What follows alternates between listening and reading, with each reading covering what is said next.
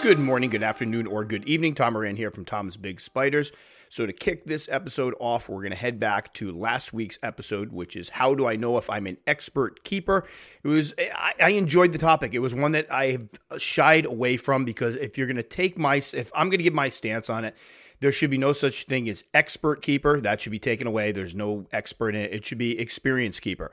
And then how do you become an experienced keeper? You get experience. That's it. That's cut and dry for me. I'm not into the whole going online and trying to posture. I've been keeping spiders for 10 years. I've been keeping spiders for 15 years. I've kept these, but who cares? Like people, it seems to me that the people that are, advanced or expert keepers, if there were such a thing, know it and don't talk about it. It's not something to brag about. They just feel comfortable. I talk to people all the time just in the hobby through emails and through comments that you can tell know their stuff, know what they're doing. And I immediately recognize this is somebody that has a lot of experience. That's the way it should be. But I think some folks feel like they're out there on the boards or out there on Facebook groups and they're wondering when they can assert their opinion. When does their opinion count? When is it valid, for lack of a better term? Because it seems like a lot of folks will come on that don't have a lot of experience and they'll immediately get jumped on because people will recognize they don't have a lot of experience. So I think that's where that comes from. And as far as the original question posed, I believe she was thinking along the same ranks. Like, at what point do I feel comfortable in this? And I think a lot of people do wonder about that. But I did have somebody email in with what I think should be an excellent addition to the list. This one comes from Andy Anderson, who is a veterinarian. This is why when you get into the bulk of the letter, it'll be very clear. But Andy is somebody I've been trying to get on the show for a while now. Just our schedule, we've had a lot going on. Our schedules didn't jibe. We were supposed to have him on last year. So hopefully this summer we can have him on because it would be great to talk to a veterinarian about, veterinary medicine as it applies to tarantulas and spiders, and from a veterinarian who is actually into the hobby, which would be great. So I got this email from him and immediately was like, oh, how did I forget this? Hey, Tom, another great podcast. You seem to end up saying exactly what I tell pet owners in practice. The last 10 minutes or so, the cats wouldn't play for me. So if you did cover this in that portion, please forgive me. One important thing that I think that applies to all pet owners and not just tarantula keepers is having a basic understanding of the anatomy and physiology of the animal they are keeping. I would advocate that this is an important aspect of pet owning, even for beginners, but I think that anyone wanting to be considered an expert keeper absolutely should have this baseline understanding. The reasons for this are multifold. Getting veterinary care for pets is a little easier when the owner understands what is normal, what isn't, and helps them in understanding the advice the veterinarian provides. As an example, let's say the owner doesn't know what the kidneys do. This is even more common than you may think. They may not understand the gravity of kidney failure in their pet. Of course, I always explain everything to them, but when you don't have lots of time for an appointment, I'm not always able to get into the specifics of what we will do for their pet because we had to discuss basic physiology. More tarantula exotic specific is that when you know how an animal works, it's easier to determine if something you are reading or watching about that animal makes sense. Tarantulas don't have muscles that extend their limbs and instead use their hemolymph like a hydraulic piston to push the leg outward. When tarantulas are dehydrated, they are unable to extend their legs, and this can seem like DKS or something else. Having that little bit of familiarity with the anatomy helps. Same thing with the ICU enclosures. Tarantulas do not absorb moisture through their skin. They need to drink or be given fluid via injection. I tell my clients that when they are dehydrated, they don't go stand in the shower, they drink water or get an IV at the hospital. On an even more basic level, understanding anatomy allows keepers to read scientific articles and participate in more advanced discussions. The trochanter of leg 3 leaves no doubt as to where someone is talking about versus round part of the leg near the body. This is also very important now that the hobby is getting scrutinized by outsiders who would like to limit what we can and can't do. Being able to discuss the animals intelligently, using the proper anatomical terms, and demonstrating an understanding of how they function only makes the hobby seem more legit. Personally, for me, I get more enjoyment out of the hobby the more I understand it. I'm not saying that everyone needs to take college courses or write papers on the subject. Just having a very basic understanding would be enough. I don't think anyone could be considered an expert keeper without having that knowledge. 100% agree with Andy. Don't know how I missed this one. Ironically, I've been toying with writing, I mentioned this before, I've been kind of over the course of the years writing a tarantula book and trying to lay out chapters and figure out what I already have and whatever. And literally a week ago, probably just a week before I did this podcast, I was starting to put together some information for the anatomy section because I realized it's really important that people know basic anatomy of tarantulas, understand how they work. And I don't know how I spaced this, but I got this email, I read it, and I'm like, duh.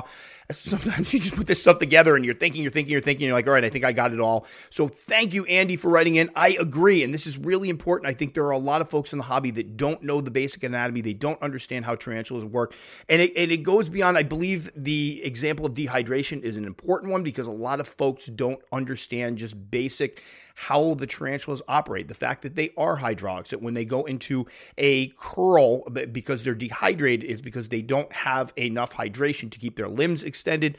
All important information. Sometimes when you tell folks how to sex tarantulas and you mention some of the body parts, they're not familiar with them. So is this something people should expect to know right off the bat? Heck no. I didn't know anything about tarantula anatomy when I first got into the hobby. I tend to be like Andy, it sounds like, very inquisitive. When I get in the hobby, I want to know as much as I can about it. So I started doing more research, drawing my own pictures, trying to figure out where things were and learn them. Am I perfect? No. There are things people bust out every once in a while that I have to go back and look at my little glossary for.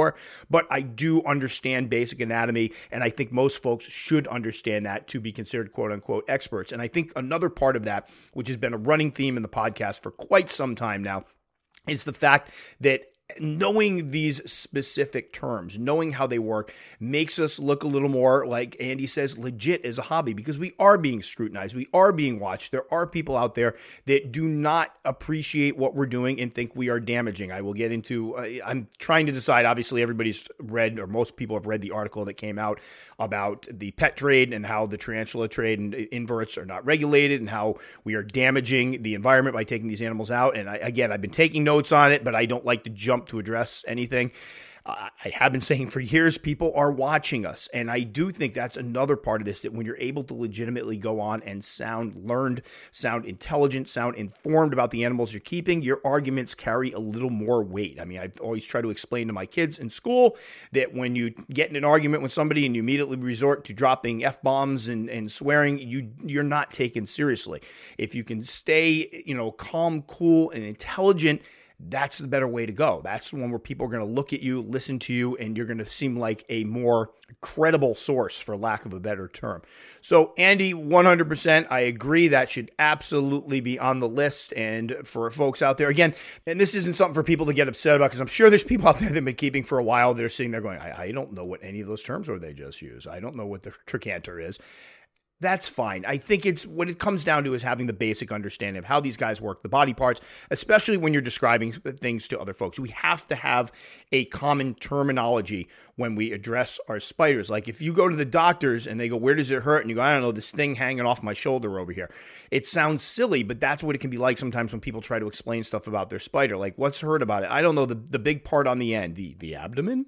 And it sounds silly, but I've had situations like that where people don't know the terms, and that's fine. It's probably somebody new to the hobby, but if you've been in it long enough, this is definitely something you should be familiar with and know about and be able to, at least identify the major parts of it. So, Andy, thank you so much for writing in. As always, you've always got something great to add. When I get an email from you, I always know it's going to be something good and something I'm going to be doing a future podcast on, or at least talking about in another podcast. So thanks again. So again, it comes down to experience, guys. I don't think it's an expert level. We don't give black belts out here. I've literally, and this is no joke, had people come to me with lists of the spiders they've kept and the amount of time they've kept them, and then ask me to kind of bestow expert on them. And I'm like, hey, that's great. Yeah, it sounds like you have a lot of experience. Moving on. It's not my thing. So great question, great original question, great addition from Andy Anderson. I love when people chime in with this stuff. Again, it's me over here sitting in a hot tarantula room doing these podcasts, so I'd love to have feedback because it allows me to go back and kind of revisit these topics from another perspective. So to move on to our main topic for today, a little background. I've been toying with this for a while. And I think my biggest issue was trying to figure out, I'd love to do it as a video. I'll definitely do it as a video, but I also want to do it as an article. I've been neglecting the website. I know this has been a running joke now for years, but I'm absolutely getting back to, I've got to do a lot of work on the website this summer. I'm getting a lot of folks that are finding me through the website. There's not a lot of mention of the podcast. There's not a lot of mention of YouTube. They don't realize there's a lot more information out there. So I've got to do some updates. And one of the things that I've been meaning to cover for quite some time is the difference between Old World and New World tarantulas. And this is one of those questions that pops up quite a bit. I haven't spent a lot of time with it and haven't really covered it because it's one of those things I think a lot of folks that have probably found this podcast know about, and I think a lot of folks that find the videos know about, or at least that's what I thought. But every once in a while, I will get questions from folks. So what is the difference between the two? What are the big differences? And I think the differences are a little more nuanced and a little less exaggerated than people make them out to be. Now, I'm not going to lie. One of my, if you can call it agendas over the past probably 3-4 years has been trying to take the stigmatization away from old world tarantulas. Now, to be clear, this is not me coming out there and saying, because somebody always tries to twist it, and this has happened a couple times, going out there trying to say, hey, old world tarantulas are easy, just jump in and everybody can do them. Not at all. But I do think, and I've mentioned this several times, as a hobby, we've done maybe too good of a job keeping people away from them. I think we've created a stigma behind them to the point where some folks will never even try them. And it's kind of sad because I don't think they deserve that. So when I remember back in the day when I first figured out there was such thing as old world and new world tarantulas, it was something I was reading a description and somebody went, this old world species. And I'm like, ooh, what does old world species mean? So I looked up old world versus new world tarantulas. And what I got was a lot of articles talking about how new worlds are very docile, easy to care for. All they can do is kick these little hairs, not a big deal. Old worlds, they are aggressive. They're nasty. They will attack you. That was the vibe I got from it. And it was something that luckily I've been around animals long enough that I was really struggling to believe that they were quote unquote aggressive. Even back then, it was like, all right, let me read more about this. Are these really things that are going to shoot out of their, I'm going to open the enclosure, they're going to jump out, try to attack me. There was things out there talking about certain old world species that always tag you multiple times and envenomate, and it was just like crazy stuff. And I think the intention was good for the articles. Now, looking back at it, I don't even know if these people even kept spiders. I read a lot out there. Every once in a while, I'll do a search for something, and I'll come up with an article, and there's a lot of telltale signs that the person writing it, again, is regurgitating other information they probably never even kept tarantulas before. A lot of times it's on pet websites, where it's all different types of animals. If you want to know how to keep a guinea pig, it's here. If you want to know how to keep a bearded dragon, here we go. If you want to know how to keep a tarantula, here you go. We've never kept any of these animals, but we've got the information for you. And that stuff drives me insane because it's a lot of times it's not accurate information, or it's tainted a certain way because these guys have gone out, done their research, and went, I want to expand my website to include tarantulas. I've heard those are a big deal now. Maybe they have a tarantula or two, but they're not really into the hobby. They're not hobbyists. So they go out, they do the research, and what do they pull up? All the same articles everybody else is reading that talks about the fact that new world species and old world species couldn't be more different, that new world are safe, friendly, fuzzy, cuddly, and obviously I'm exaggerating there, but that's usually how it comes across. And the old world species, they are nasty, defensive, aggressive. They have nasty venom. They will put you in the hospital. Luckily, people have stopped saying that they're going to kill you with bites, because back in the day, I remember reading a couple of them. They're like, these bites could possibly kill you, and that was silly, but we've kind of moved away from that. So I guess that's a step in the right direction. But there's still a ton made about their defensiveness, and they don't use the term defensiveness. They use aggressiveness, which I've always loathed the term. I will argue this. I'm sure somebody will email me after this one and argue, well, mine's really aggressive. I disagree. I guess it's just our terminology. And again, I've always said that aggressive means, in my mind, when you say something's aggressive, it puts you in a mindset that you don't have control over the situation. This spider is hardwired to want to attack me. That's all it wants to do. Therefore, there's nothing really I can do about it. However, when you label them defensive, you are saying they are trying to defend themselves against something. They are responding to something that's happening to them, which means you can control that.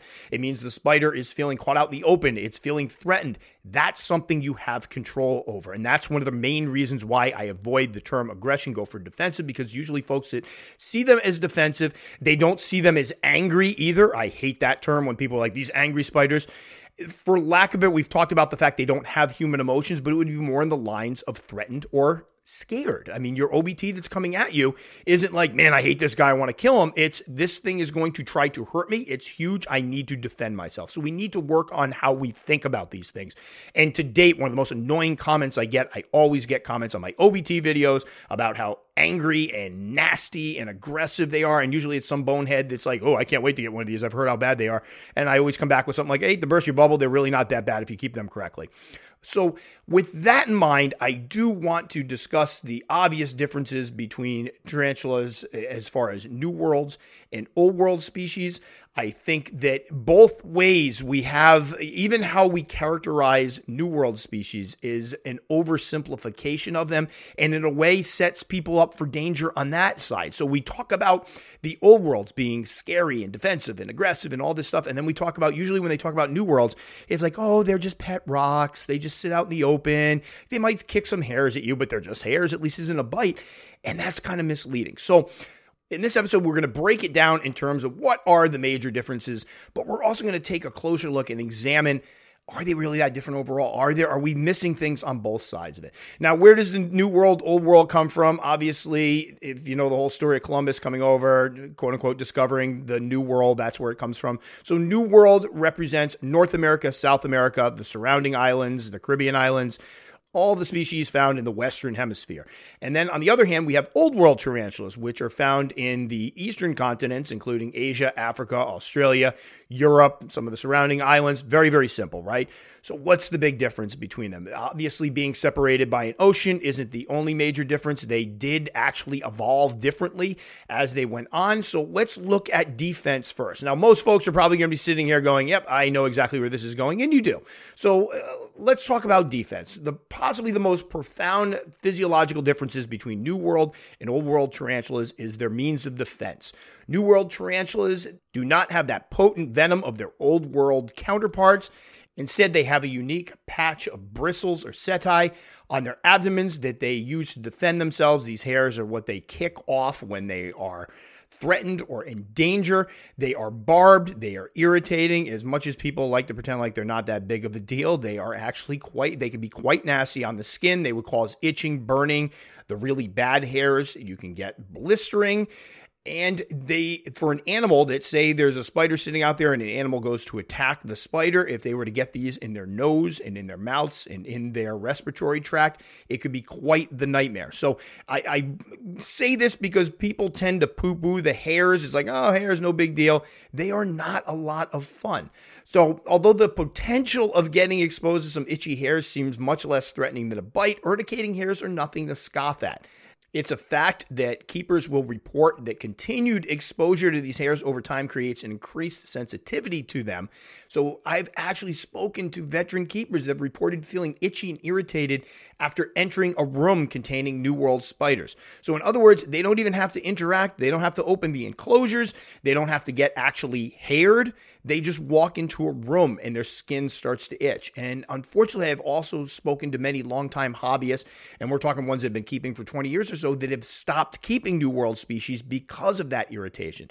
So as much as we like to pretend like it's not that big of a deal, these hairs are definitely nothing you want to play around with. Now, for the folks that are going to be out there, because this is what always happens when we talk about urticating hairs, I get emails and messages going, can you tell me a spider that doesn't have urticating hairs because I don't want to deal with them, they sound horrible. I've been working with New World species for years now, and I've not had an issue with the hairs. You can protect yourself. You can put on long sleeves when you do rehousings. You can put on gloves when you're doing rehousings and reaching into the enclosures. You can just take basic precautions. Using cups when you transfer tarantulas, those cups not only allow for the spider to feel safer when you're moving it, but if they do kick hairs, it contains the hairs rather than sending them up into the air. And then don't do your rehousings under fans like I used to do on my kitchen table quite a bit, because that could be quite a problem. So I don't want folks who are on the fence here or looking and getting into New Worlds freaking out. It's a part that we don't talk about. We tend to think more about the bites, and we don't think so much about the fact that those hairs aren't very pleasant either. So now let's move over to Old World tarantulas and talk about their main line of defense. Old World tarantulas do not have the urticating bristles, meaning they rely more on their bites as a defense or deterrent. Old World venom is absolutely more potent than New World venom. Bites are particularly nasty for humans. That's the difference between the New World and the Old World species. New World venom is really good for killing insects and mice. For example, there was a report years ago where they measured the toxicity of the potency of the venom of the G. Porteria G. rosea, and there's a list out there that ranks it above most of the Old World species as far as how potent the venom is. Why? Because they test it on mice. Mice biology is different than human biology. Something that kills a mouse very quickly might not harm a person that much at all. And in this case, that's true because a bite from a G. porteri, G. rosea, is going to be nothing more than a very large bee sting. I say large bee sting because let's remember, they have very big fangs that are much larger than your basic bee or wasp stinger. So let's not ignore that part, and we'll get to that in a moment. But the venom potency of old worlds is particularly nasty for humans. And when we talk about nasty, let's get this out of the way. Are you going to die from an old world bite? No, you are not. I believe there has been one case of somebody dying from an old world bite. It was, if I'm not mistaken, an S. calceatum, which is known to have very potent venom. I believe the person was in the jungle, bitten on the back of their neck, and they ended up dying. Now, obviously, that's a terrible, terrible spot to get bitten, and there's no word on whether there was infection, because a lot of the cases, if you read about tarantula bites killing people, there was like one of them became gangrenous, and it was actually in a Phonopelma species. So you're not going to die if you get bit by it. However, you are going to experience some very, very unpleasant symptoms. And this is what tends to freak people out. This is what tends to make people say, I am not going to even chance keeping that spider. Some of the symptoms can include excruciating pain, localized pain. Some people talk about it spreading all the way up the limb. So you're bit in the hand. I've heard people say it's like somebody took a red hot knife, stuck it into the back of their hand, and then that pain slowly creeps up the arm as the venom spreads through the body. I've heard about heart palpitations. I've heard about cramping. I've heard about trouble breathing. And in some cases, the individual that has been bitten may find that a trip to the emergency room is necessary. But not fruitful, because there's been a lot of situations out there where they go, the painkillers aren't working, they're trying muscle relaxants, nothing's working, they just kind of have to ride it out. And then in extreme cases, and there's been some history of this with like Poecilotheria venom, the cramping begins to get worse and you experience full body cramping. There was one story I read about an individual that was sitting in bed. They felt the cramps start at their toes, go through their feet, into their calves, into their thighs, and then into their chest. That's horrific. Let's call it as it is. And this is why I'm saying there's no way, we're not playing down the venom. We're going to talk about it. Does this happen all the time? No, but it is something some people experience, and it sounds pretty horrific. And then there are cases of people just out of the blue suddenly getting an attack of cramping around where they were bitten or in their arms or in their legs from the venom months later. So in severe, extreme cases, a bite from an old world tarantula can not only be very painful, but it can be potentially debilitating for a while. So when we compare those two lines of defenses, it's very easy to recognize why people are so terrified of old worlds. Because as much as I tried to build up the hairs before we started, now we're getting into full body cramping, heart palpitations, trouble breathing. Nausea was one I missed. Nausea is a very common one with some of the old world bites.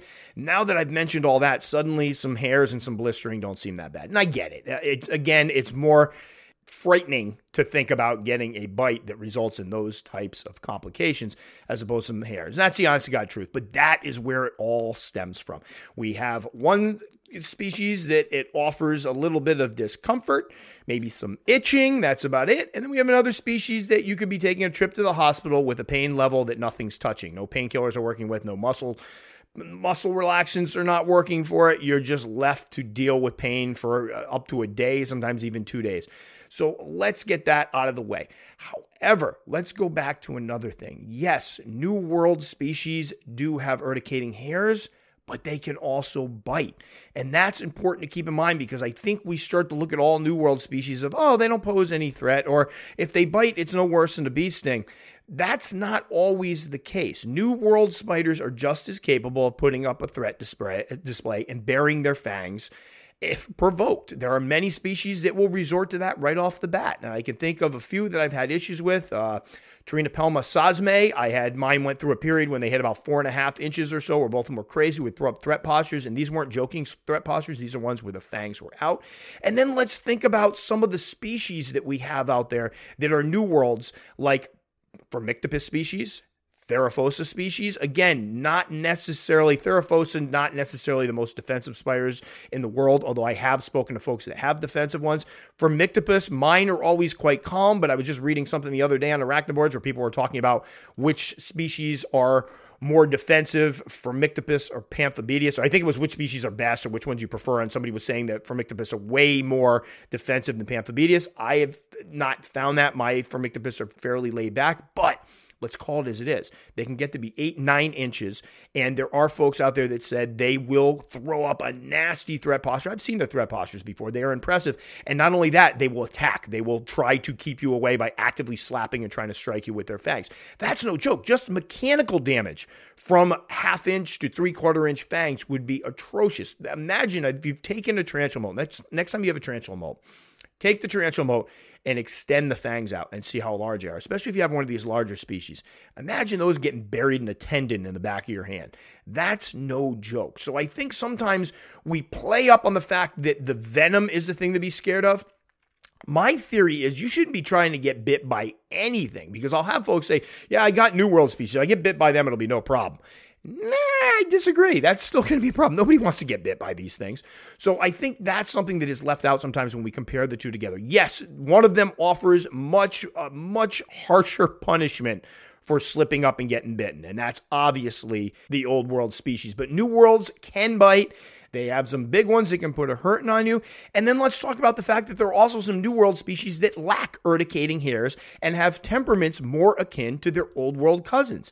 So common species in genera Psalmopoeus, Katamiri, Tapinocenius do not have urticating hairs, meaning they are more likely to rely on their bites as a deterrent. And I'm specifically in that with those species talking about Psalmopoeus and Tapinocenius. There has so much been written out there about how they are much more defensive than your average, New World species. And part of that's because of the fact they don't have those hairs. So guess what they're going to use for a deterrent? Their venom.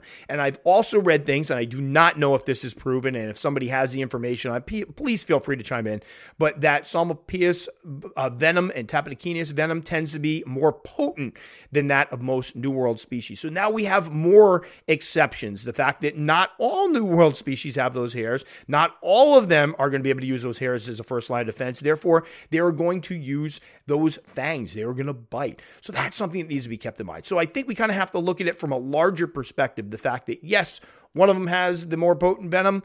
One of them might be more likely to use that more potent venom, but they're all capable of biting you. And again, those hairs are nothing to scoff at.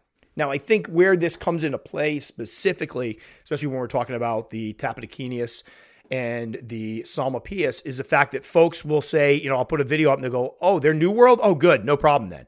No. We got to read a little more carefully. And that's because that New World stigma, that all New Worlds, and a lot of folks do come into the hobby believing this, that all New Worlds are overall fairly laid back and potentially handleable. And that's not the truth. And I can tell you that a lot of folks do this because I will do a video on a Psalmopoeus species, and I will have several people ask, are these Old Worlds? These are Old Worlds, right? Why is that? Because they read that they are a little more prone to biting, they are faster, and they immediately assume that they're Old World tarantulas. And there are some folks that just hear they're New Worlds and go, oh, good, that'll be easy. No.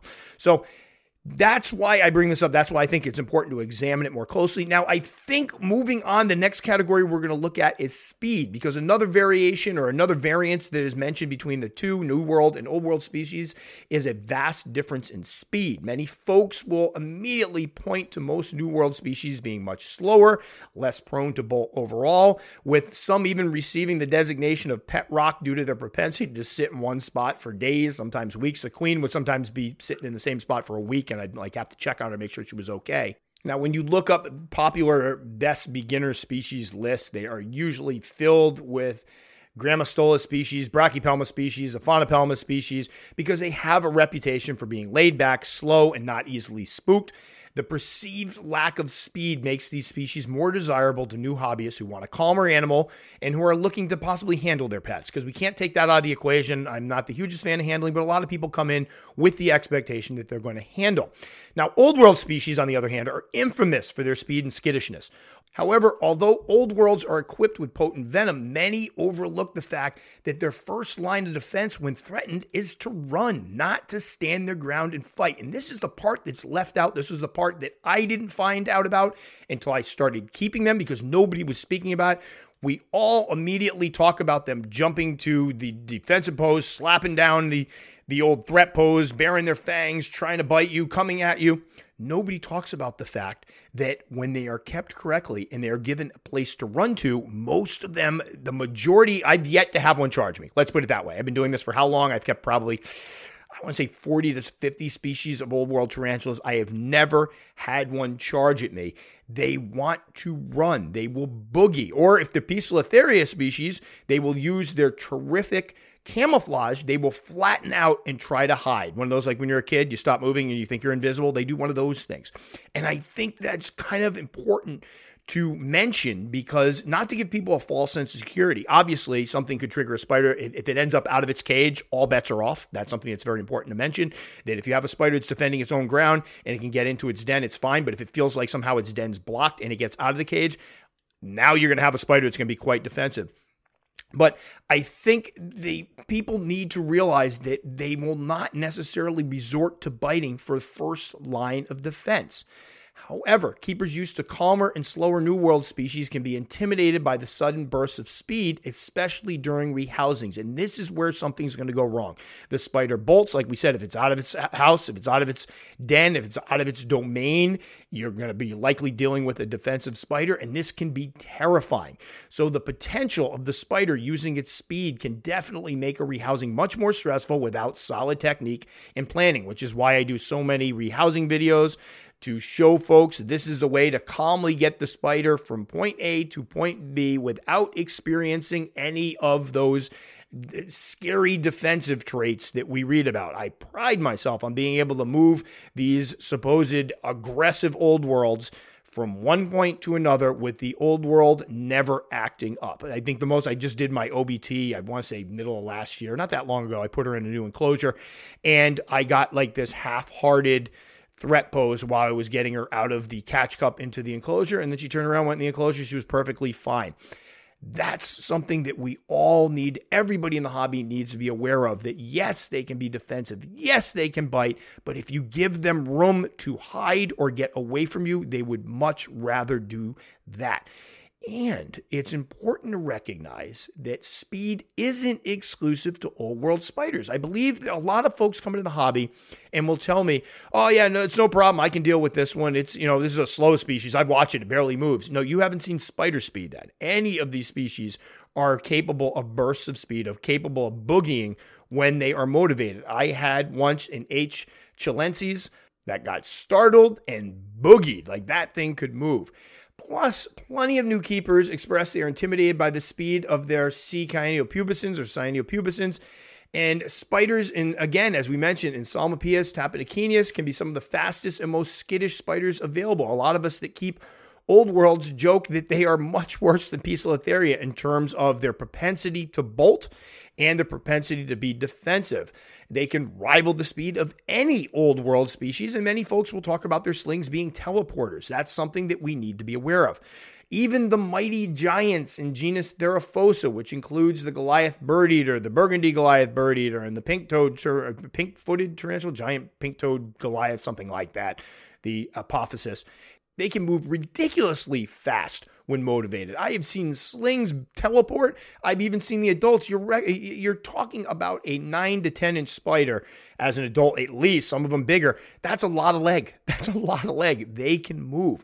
So yes, in terms of defense and in general, the old world species are all going to be quite fast, and they will bolt if they feel motivated.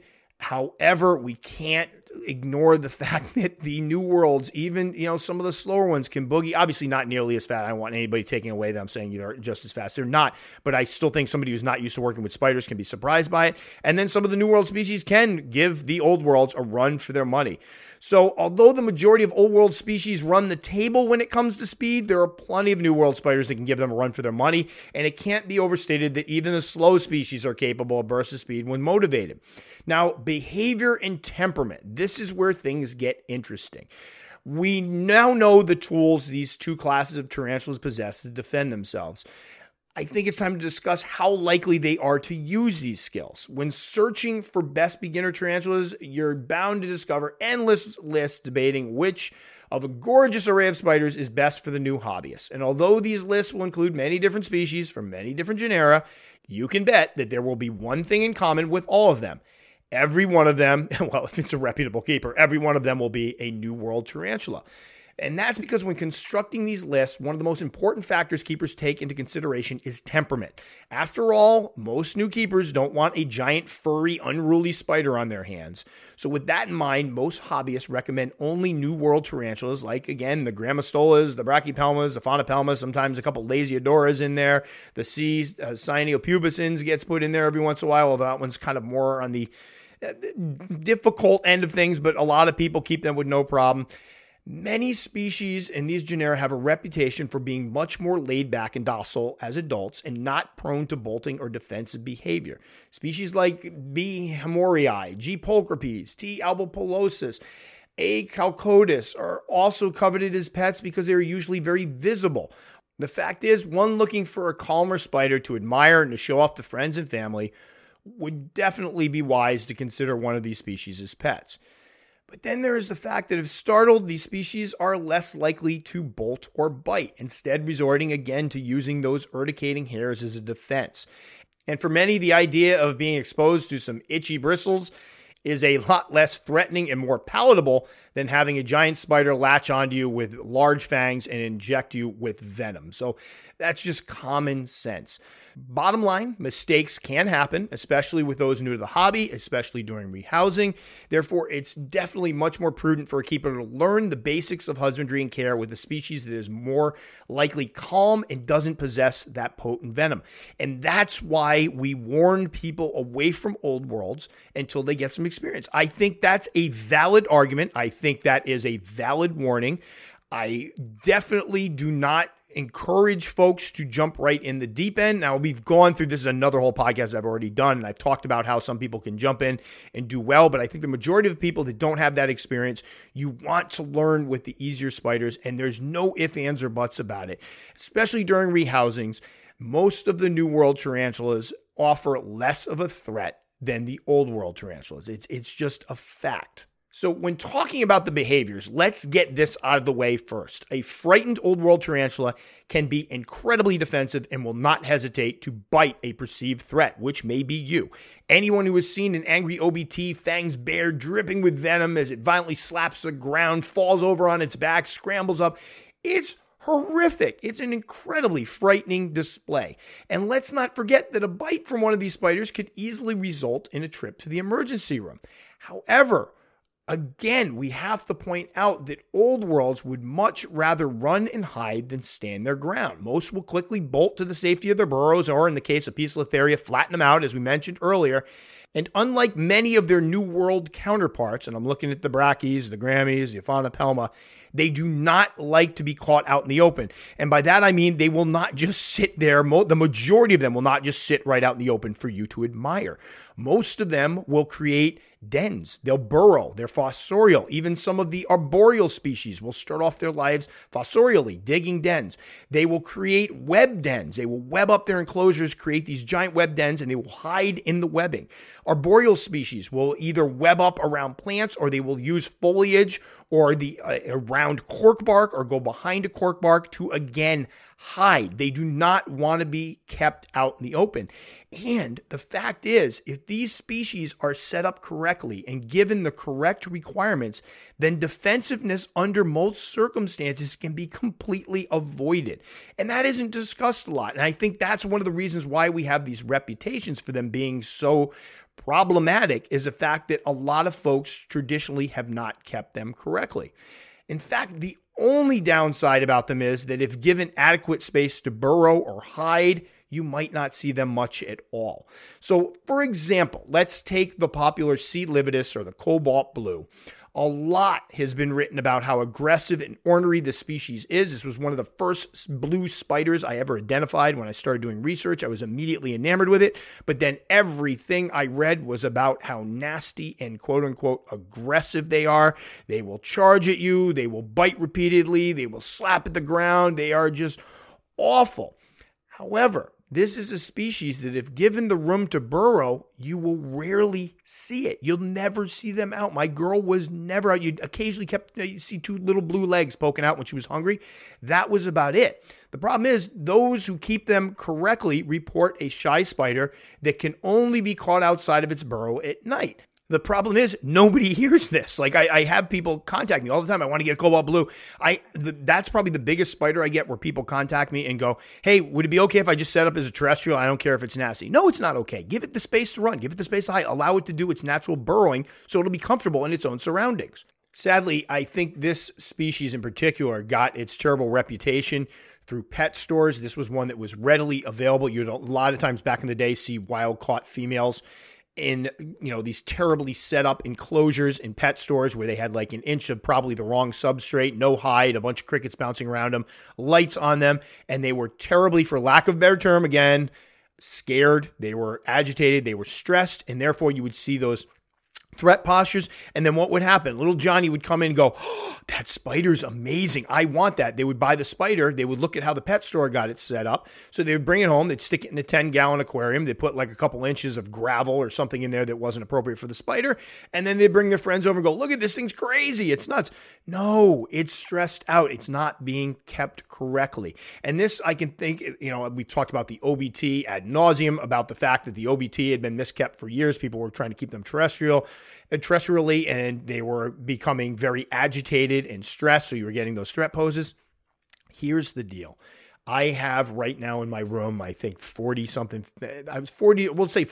50 species of old world tarantulas. I have 7 different OBTs. I have the Selenocosmia, Orphanacus, you name it. I have 0 problems with behaviors I get. And this is something that I think we need to think about and put into perspective. During feeding time, I receive 0 threat poses, 0 threat postures, 0 issues with spiders bolting out and getting upset or kicking hairs, nothing. The only spiders that I tend to get some types of defensive responses from when I do feeding and maintenance are the new worlds I have that sit right out in the open. I went to go feed and fill the water dish of a B. Smithy earlier today, about a 2.5-inch juvenile, beautiful specimen. Took the top off the enclosure. She bolted around. She kicked hairs. She was crazy because the new world species don't necessarily burrow. They won't. That's not to say all won't. There are many that will burrow. I'm thinking my Phonoplema simani right now is burrowed. Generally, spiders that burrow and are given the room to burrow and given the room to hide are going to be much calmer. So when you look at it, is the potential there? Yes. Are there things you can do to make sure that 99% of the time your spider is calm? Absolutely. And I've rehoused hundreds of old world spiders over the years, and I've honestly not had many issues with them. Now, again, I practice good husbandry. I practice safe rehousing techniques. I'm very, very careful. If you've seen my videos, I often get flack from people that are like, you're too careful. But that's part of it, being careful and minimizing those mistakes that could lead to the spider getting out or the spider's defensiveness being triggered. So behavior-wise, if kept correctly and given the space to burrow, to hide, to web up without having to worry about their web being torn up when you open the enclosure. If it's an arboreal species, given that cork bark round or cork bark flat in a way that they can hide behind it, given fake foliage around it, they will use that to kind of creep behind the thing because they feel more secure, they feel hidden. If you give your old world spiders that, most old worlds under normal circumstances are going to be very well behaved. You're not going to see them, basically. New world species, those Phonoplema, Grammostola, I've got more hairs kicked at me in threat postures and bolting from those than I can count because they don't necessarily use burrows. They like being out in the open. And so when you open that enclosure, it's like you're exposing them. I think in some cases they feel like their whole home, their whole enclosure becomes their den. So you open it up and you get some of those behaviors. So yes, the behavior, once they are jacked up, the old worlds absolutely pose more of a risk. I'm not even going to deny that. And a jacked up old world compared to a jacked up new world, 2 different leagues there. I obviously, if I'm going to have 2 species of spiders, I'm going to have on one side a B. Smithy, on the other side, I'm going to have a P. murinus, an OBT. Which one's going to be a little scarier if it's jacked up? It's going to be that OBT because I know what happens when they get really jacked up. They get nasty. Where with the P. Smithy, I may have a threat pose. Usually it's just some kicking the hair running around. So let's not discount that. But I do think that good keeping, that's why we do the videos and that's why we do the articles and that's why we do the podcasts to show how important it is to really get the hang of this stuff. before you get into keeping these species. This is the experience part that everybody talks about, that, you need some experience. You need some experience. That's what it's about. Get that experience and then try your hand at one of these guys. So I think in terms of if we're really going to narrow it down and oversimplify it, in simplistic terms, New World tarantulas are, generally speaking, more laid back. They lack the venom. That's not generally speaking. They lack the venom that's potent towards humans. And Old Worlds are usually quite fast, have medically significant venom, and can use their speed and fangs to put a hurting on anyone who messes with them. That's the short version. However, as we've proven, this oversimplification can be a bit misleading. The fact is, any tarantula, both New World and Old World, can be defensive or calm. There are plenty of stories out there about New World species throwing up threat postures and kicking clouds of hairs upon the slightest disturbance, or attacking water dishes or tongs during maintenance. Conversely, many folks report Old World spiders that are quite calm and laid back, even when caught out in the open. It's also important to note that temperament can vary from spider to spider, and there are no guarantees when it comes to how one of these animals might behave. And I try to impart that little bit of wisdom into every video, every time I talk to somebody. Yes, mine's calm, but that might not be the case. Yes, yours might be calm, but other people might not have a calm one. It works both ways. People can talk about, hey, I have the calmest OBT ever. Somebody else might have that crazy one. I believe that. I mean, it could be kept perfectly fine, and it could be a crazy little OBT. That's fine. It's just like people. It's just like dogs, just like cats, whatever animals you keep. They have different personalities. They have different temperaments. The reality of it is there are so many variations between even just spiders and New World, New World spiders, Old World spiders, some Old Worlds being crazy, New Worlds being crazy, whatever, that it's these overgeneralizations work to a point, but then you got to just kind of get some experience and start recognizing some of the things you can do to prevent having any type of wild, crazy, defensive, aggressive spider. The trick, in my opinion, is to treat all tarantulas, all species of tarantulas, with the utmost respect, care, and caution, and to practice safe husbandry techniques no matter which spider you are working with. Over the years, I've exercised the same caution when rehousing New World species that I do when I rehouse Old World species. And sadly, I've had folks come on and jeer and point and make fun of when I'm like rehousing, say, a G. pulchripes, and I'm using the catch cup, and I'm showing everybody how to get it safely in the catch cup. I put the cardboard over, and they're like, what are you doing? Just pick it up and move it. That's an easy species. You afraid of getting bit? Nope. I'm practicing good technique with every spider I work with. I don't care which species it is. Because the problem is, if you start working with some of them differently than you work with others, and you're taking some and just kind of picking them up, or you're prodding them into the new enclosures, then you might be inclined to do that when you're working with a species that could have a worse bite or could bolt on you. I think that is the biggest part, for folks that want to get into those New World species. Treat them all exactly the same for the time being. And I know there's going to be folks that are shaking their heads like, oh, you don't have to do that. Whatever works for you. I'm telling you, I've done this for a long time. To date, I've kept like 120, 130 different species of tarantulas, 50 species of Old Worlds or more, a bunch of species of New Worlds. I've honestly not had a serious problem with any of them. During feeding time, quick tap on the cage will send my Old Worlds running to their burrows or webs, which will allow me to feed and perform maintenance without fear of agitating the spider. I've never had one charge out of its burrow at me or try to escape when I opened its enclosure. On the other hand, with the New World species, I've received some threat poses. I've received plenty of hairs kicked. I've had spiders bolt.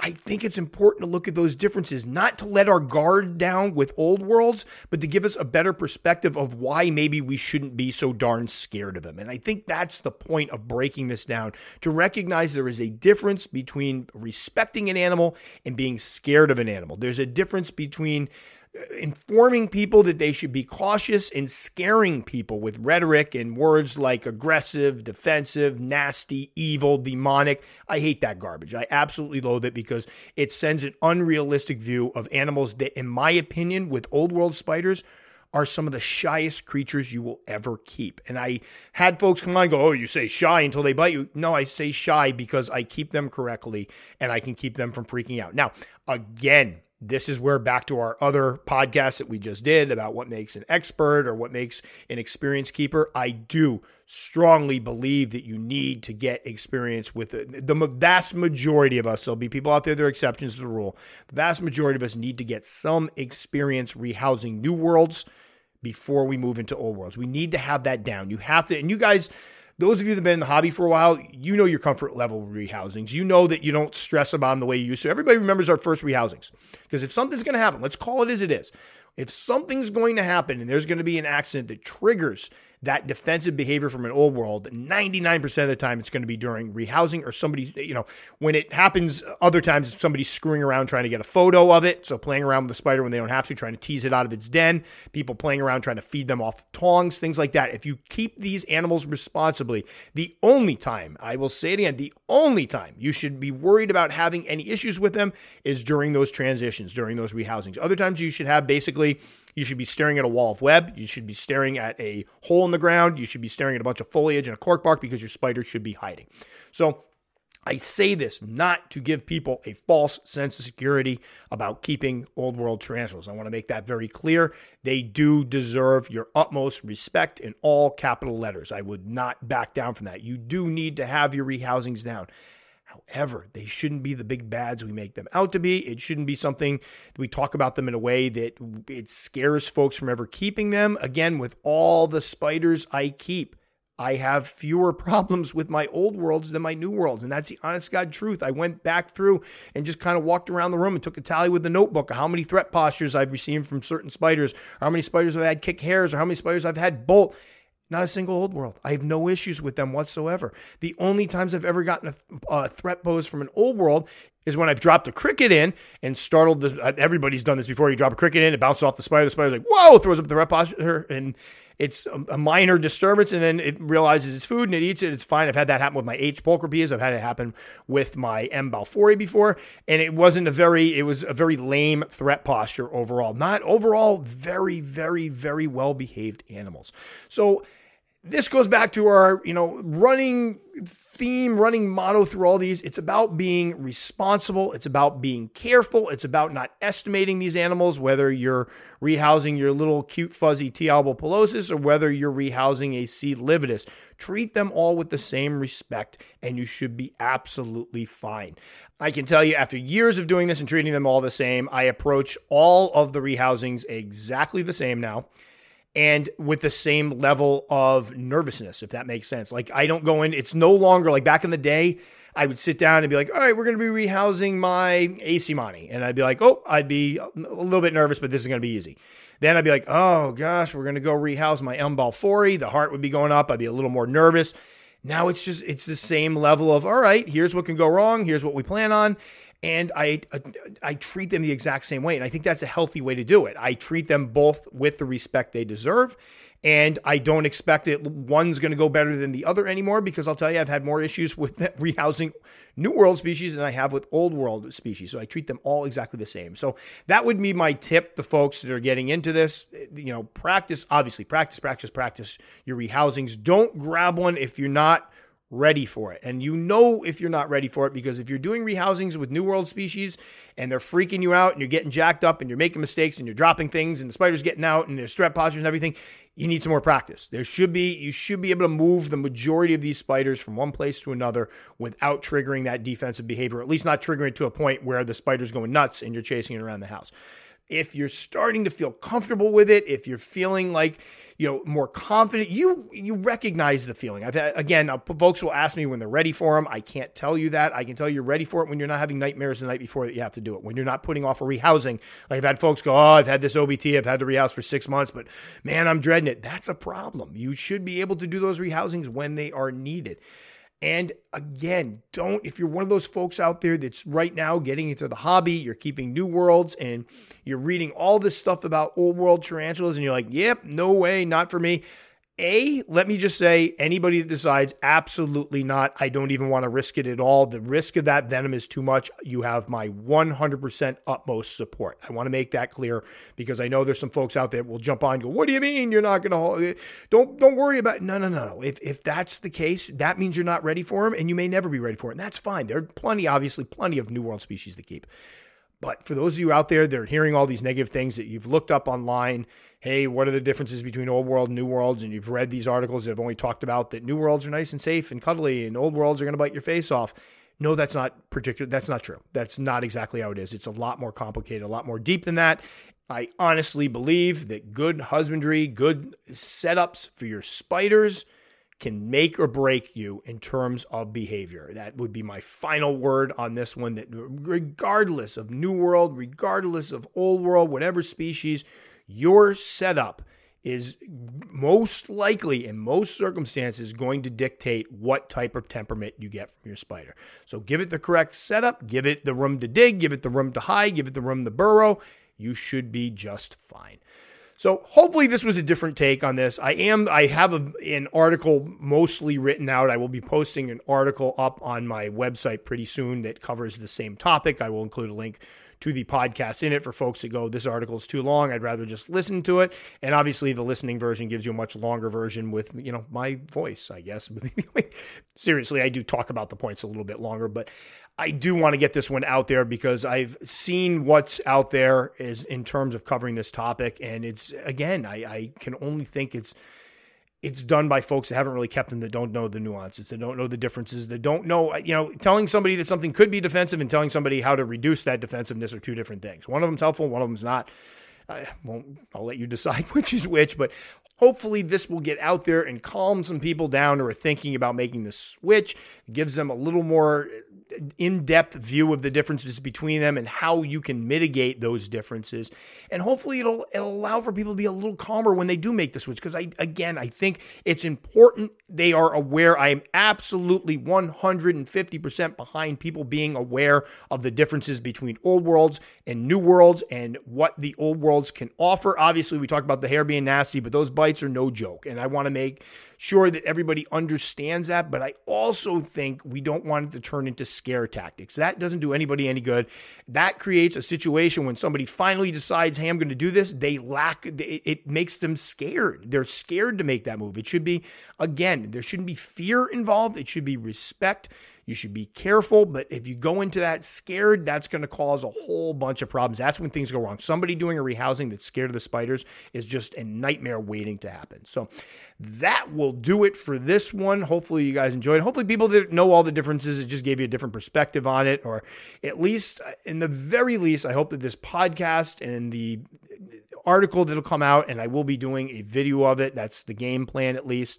Hopefully more people will see that. A lot of times I do stuff, I put it out there and go, people will find it if they need it. This is something I want people to see before they see the other stuff out there, because I think it gives them a perspective from somebody who does have some experience keeping them and who has kept a lot of these species and can report that if you do it correctly, if you do it right, you shouldn't have much to worry about. So as always, you can find me on Tom'sBigSpiders.com. You can find me on YouTube. I just posted up a video of my H. Maxima Thai cave spider. We did a rehousing of that, and then I posted up a short afterwards to show what it looks like after it came out, because we didn't get very good footage of it because we basically dropped the old enclosure in and just let it come out on its own because I wasn't messing around with the speed of these guys. It was behind the cork bark. There was no way for me to safely get it out without an incident, so we just dropped it and it worked out well. It came out sitting on the glass. It's eating, doing great, so check that one out if you want.